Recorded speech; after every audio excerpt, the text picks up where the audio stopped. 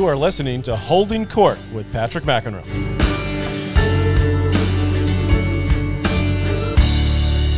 Thanks to Raya Eyewear for sponsoring this episode of Holding Court. I've been wearing Raya since last year. During the pandemic, I started teaching more lessons than ever before, especially outside. Raya are by far the best sunglasses for tennis I've ever used. Check them out at rayaeyewear.com. That's R-I-A eyewear.com and use the code Patrick to get $20 off your first pair. They are total game changers. All right, welcome everyone to this edition of Holding Court, this Tennis Tuesday. And of course, being the Tuesday right after the French Open has ended, I think it's pretty obvious what our topic needs to be today. Lots of stories that continued throughout the French Open, of course, starting with the Naomi Osaka saga, which there's no end in sight to that one. And we'll wonder how that's going to pan out. And, of course, we all hope that we will see her at Wimbledon, but I would say that's very much up in the air. Then, of course, the Roger Federer story took over in the beginning of week 2 when he decided to withdraw. That created a little bit of controversy as well. Federer has already, in fact, played a match on grass today in Halle, won 2 tight sets to win his first match on the grass as he sets his sights on Wimbledon. But, of course, the talk of week 2, it's all about Mr. Djokovic and winning his 19th major title, his second French Open title.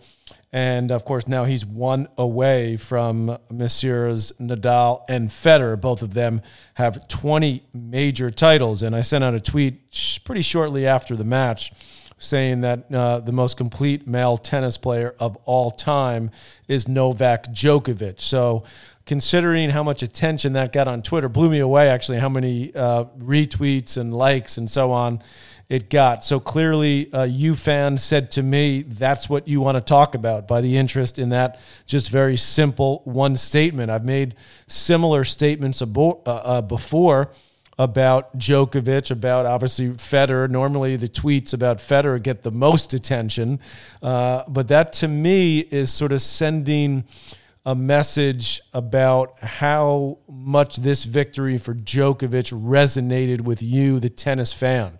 The fact that it got so much attention. And so let's go to first of all, you go back to the match against Musetti when he was down 2-0 there. Musetti playing unbelievable clay court tennis. Djokovic just steadied himself and, of course, reeled off the last 3 sets very easily. I was shocked that Musetti didn't finish the match, which I think I said on an earlier podcast was ridiculous. Finish the match, play 2 more games, even if he can barely stand up, which I know he couldn't. He wasn't injured. So Djokovic, by doing that, just reassured himself, obviously, that the fitness is there. Not that he needed that, but that he's extremely confident in those long, grueling matches. And as it turned out, that's exactly what happened on the final weekend. So let's start with what really should have been the final. And this is to take nothing away from Tsitsipas, who played a great semifinal, winning that in 5, and then played an outstanding final with a 2-set lead over Novak before succumbing in the final set. So when there's a few things that I got to talk about when you're talking about that particular matchup, Novak against Rafa in that first it turned out to be the second semifinal, which to me was actually a huge factor in the outcome of the match because the match ended up being played after the opening set, essentially under the lights and essentially in those cooler, what we in the tennis world call heavier, damper conditions. What does that mean? Well, it's pretty simple. It means that the ball grips the surface when there's a little more moisture on the court in the air. That gets into the balls. It gets into the surface. And the ball just doesn't jump as high. And if I had been calling that match, I would have been on that from the very start because in the opening set, it was played, sort of at dusk. It was early evening. It was still pretty bright out. And no surprise that Nadal jumped out to a quick 5-love lead. It looks similar to what happened in the final last year. Now, the final last year was also played in kind of heavier conditions, and I thought that would help Djokovic at the time. It turned out not to because Nadal just steamrolled him. But this time, Djokovic was better prepared. He'd had a lot more matches on clay. He's obviously a great clay court player, but it's not his best surface. His most vulnerable surface is clay. He's only won the French Open twice. Of course, Rafa's won it, 13 times. So Nadal is comfortable on clay no matter what the conditions, no matter what type of clay, if it's fast, if it's heavy, if it's slow. He prefers it faster. Okay, and he prefers it with that higher bounce. And that's what we saw in the opening set. And Djokovic, to his credit, was able to find his teeth when he was down 5-zip, get back into that set and make it 5-3.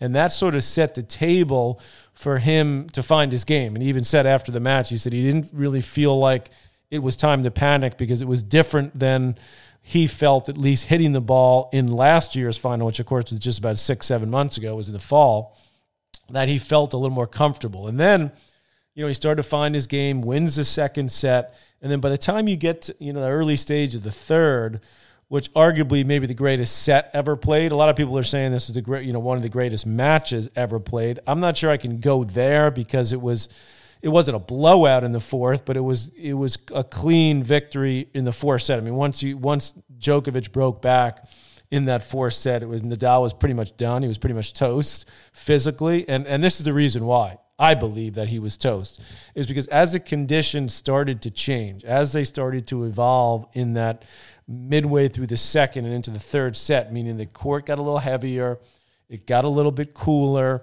the ball wasn't jumping off the court as much. So that meant that Nadal's still great. Djokovic is still great when the court's slippery and bouncy, but the difference between the two is so minimal that the strike zone for Djokovic, instead of it being as it would be in quick, drier conditions during the day, up shoulder height, maybe even a little higher, now it's more in his pocket, which is sort of between the shoulder and the hip level. And he's hitting a lot more balls in that area where he's more comfortable. Nadal, he can hit the ball from any level. And obviously, I mean, so can Djokovic, but Nadal can get so much top on the ball, so much topspin, that he can hit angles more easily. He can get the ball to jump more easily in those dry conditions. So I feel that Nadal knew that was happening. And obviously Djokovic was playing great, was able to use the drop shot. They were both, I mean, the third set was just ridiculous, over an hour and a half. I mean, the level of play they were both at was nothing short of phenomenal. To see that type of athleticism, recovery, shot making, point after point after point is basically what you saw in that third set. But I think it started to wear on Nadal.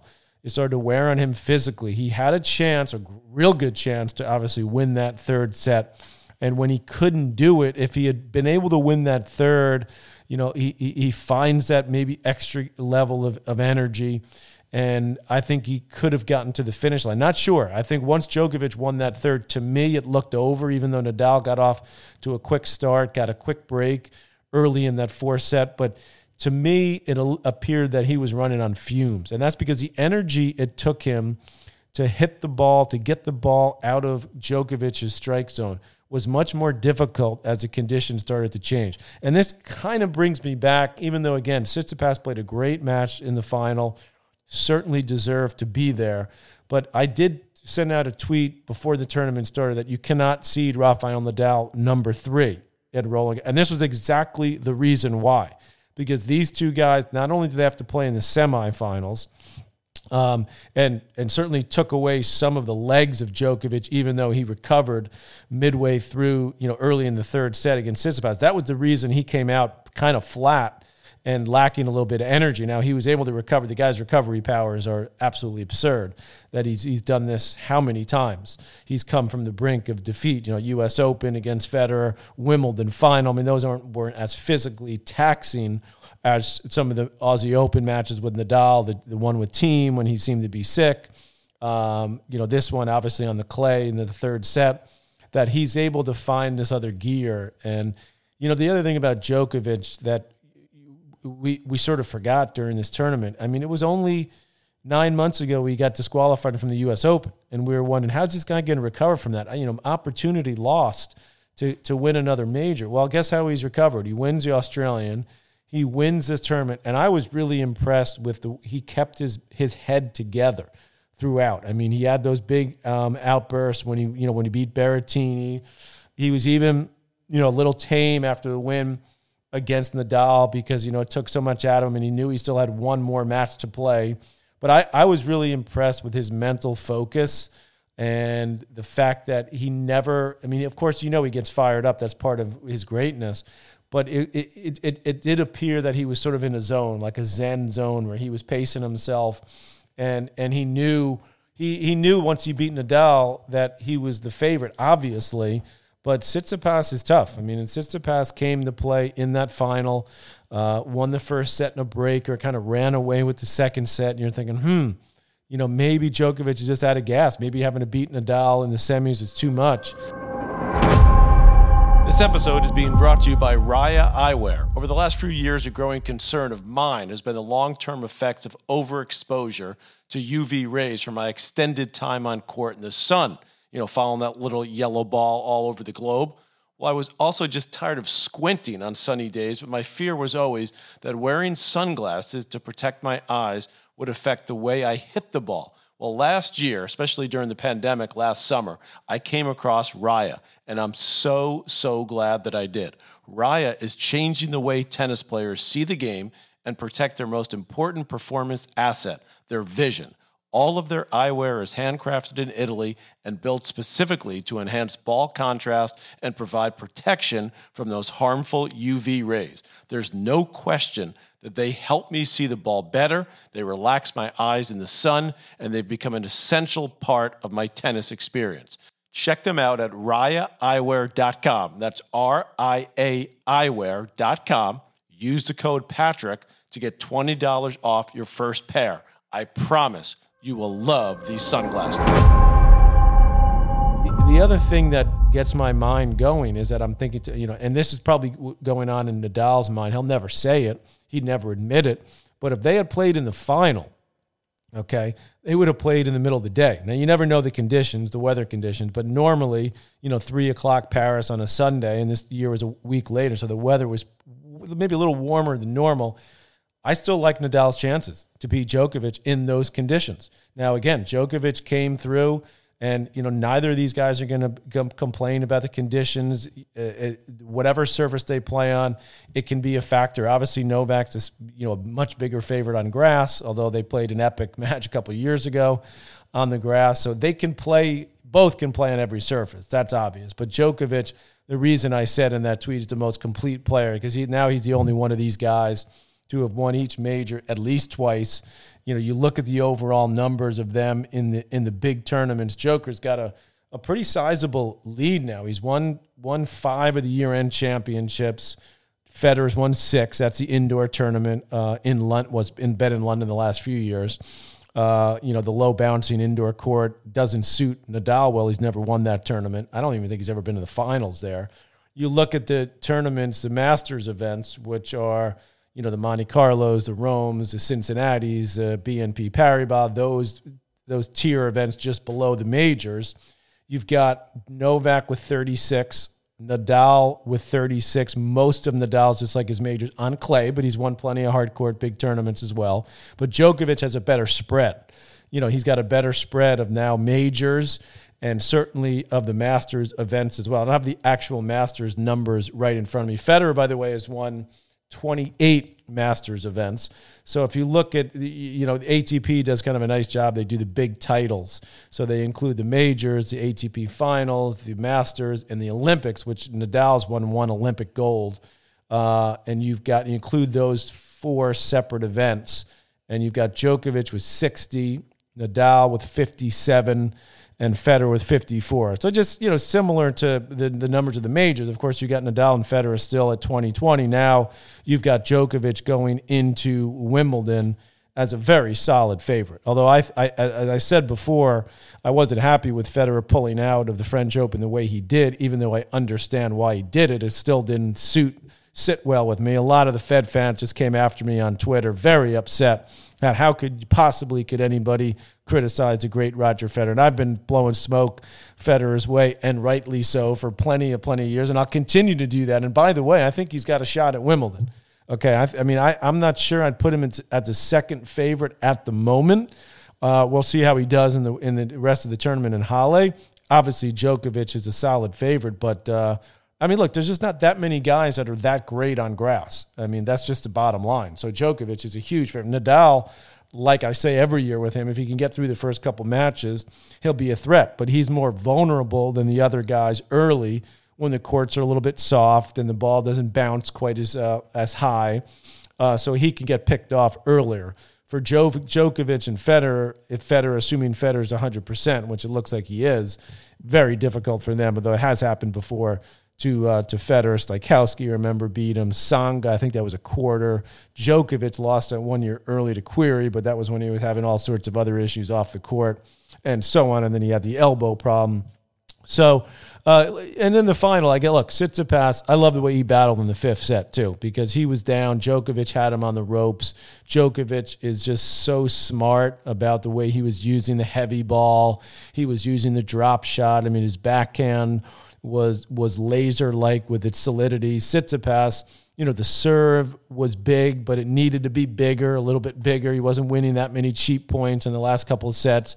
And Novak just zeroes in. You could just see him in that fifth set. He's like, I'm not going to take any unnecessary chances. He's still hitting the ball, but he's hitting with a little more margin, a little more shape on it, and just running the guy ragged. And then playing the drop shot. Both guys used the drop shot a lot and used it very successfully. Just all court tennis. I thought it was a great effort by Tsitsipas. I hope to see him build off that. He pulled out of the tournament this week. He was supposed to play in Halle. Smart move. Try to get himself ready. He should be a threat at Wimbledon. He's got the athleticism. He's got the all-court game. He does like to have a little bit of time on his shots, and I think that's why he does so well on clay and on the quicker hard courts. I mean, look, he obviously is good on them, but I think the grass where the ball's a little lower and you don't have quite as much time, if he can get that down, get the timing down. I mean, he's a big guy. He's long, so he needs a little more time on his shots, whereas Federer's, his backswings could be super quick and he could take the ball right off the bounce easily, which is why he's been so unbelievably good on grass. Even with the one-hander, he's just able to improvise quickly and pick the ball off right off the bounce. And Tsitsipas, he likes the ball coming down to him a little more time. They sort of freewheel it with those big groundings. So if he can make the adjustment on grass, look out. But I think he needs to be a little bit more offensive, look to come in a little bit more. So Djokovic, as I said on my tweet, the most complete player ever.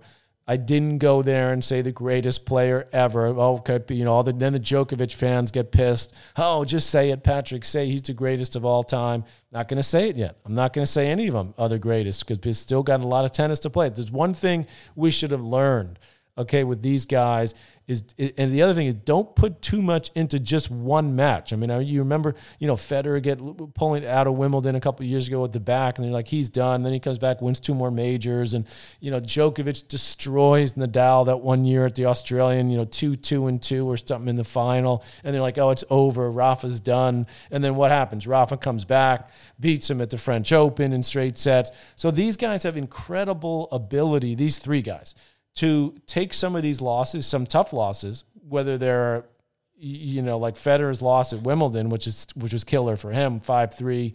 I mean, serving for the match at 40-15, double match point, late in the fifth against Djokovic, still come back. I mean, these guys, Djokovic, I said this a couple of years ago, the clutchest player I've ever seen. I mean, that you can't even, there's not even a question about that. The amount of matches he's won down 2 sets or in trouble or seemingly out of it, coming up with the drop shot against Nadal, set point down in the 3rd set. I mean, the guy's got so much guts, and yet he does it in such a calm demeanor. So why is he the most complete player?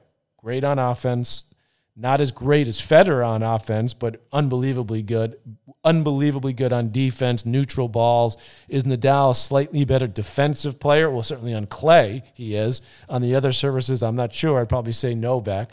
Great serve, underrated for many years, incredible at the net, ability to step in and take the ball early. Again, what you saw in the French, ability to put a little more loop on the ball when he wants to, depending on his opponent, depending on the situation, depending on the conditions. He's got just so much versatility in every ball he hits. He could hit it like 4 or 5 different ways where, Nadal's going to come through you. He's going to come after you sort of one way, especially on clay, and usually that's enough to bury you.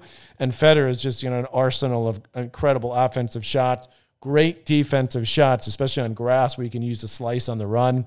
But I'm telling you, Djokovic, there's just no weakness in the guy. I mean, sometimes the forehand goes off and, he'll misfire the backhand here and there. But, I mean, when he's locked in, it's like, where do you go? Where do you go? There's nowhere to go because the quickness is there.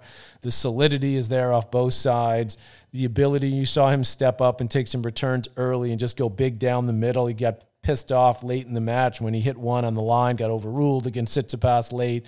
He picks his times. He knows when to sort of go for it. He knows when to reach back and just play more conservatively, use his legs, stay in points, use the backhand slice. Some of those shots he made when the great drop shots and he's sliding in, he's putting a little dink behind Rafa or Tsitsipas, absolutely mesmerizing. So that's why I say he's the most complete player of all time. I don't think there's any question about that. Again, let's not go. We're not going there yet. The Djokovic fans want to go crazy. Of course, he's the greatest ever. He may end up being that. I mean, if you look at the way he looks physically, and again, I've said this, and I'll say it again, he's the favorite in 3 of the 4 majors every year.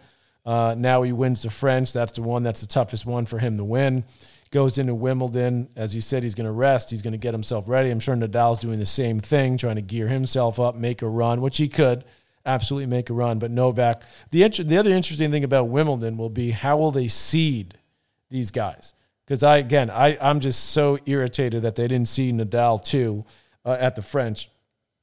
Excuse me, and we had to see those guys play in the semifinals. Still turned out to be an epic. Still the right guy won, meaning Djokovic, won that final. Where do they seed Federer? Do they move him up into the top 4? Does it depend a little bit on how he does in Halle? I know they've got their sort of mathematical grass court system at Wimbledon. Pandemic, do they take that into account? That will be sort of the next big story for me. Obviously, that in addition to will Osaka be at Wimbledon? That will be a story that will be big either way. So I hope she does. I mean, I hope, number one, she's healthy and getting herself together, getting the help she needs. I will continue to address that topic at the appropriate time because I think it's extremely important. So I'm doing my homework on that. And I hope you enjoyed this edition of Tennis Tuesday. Novak Djokovic, the most complete male tennis player of all time. Holding Court with Patrick McEnroe is powered by Mudhouse Media.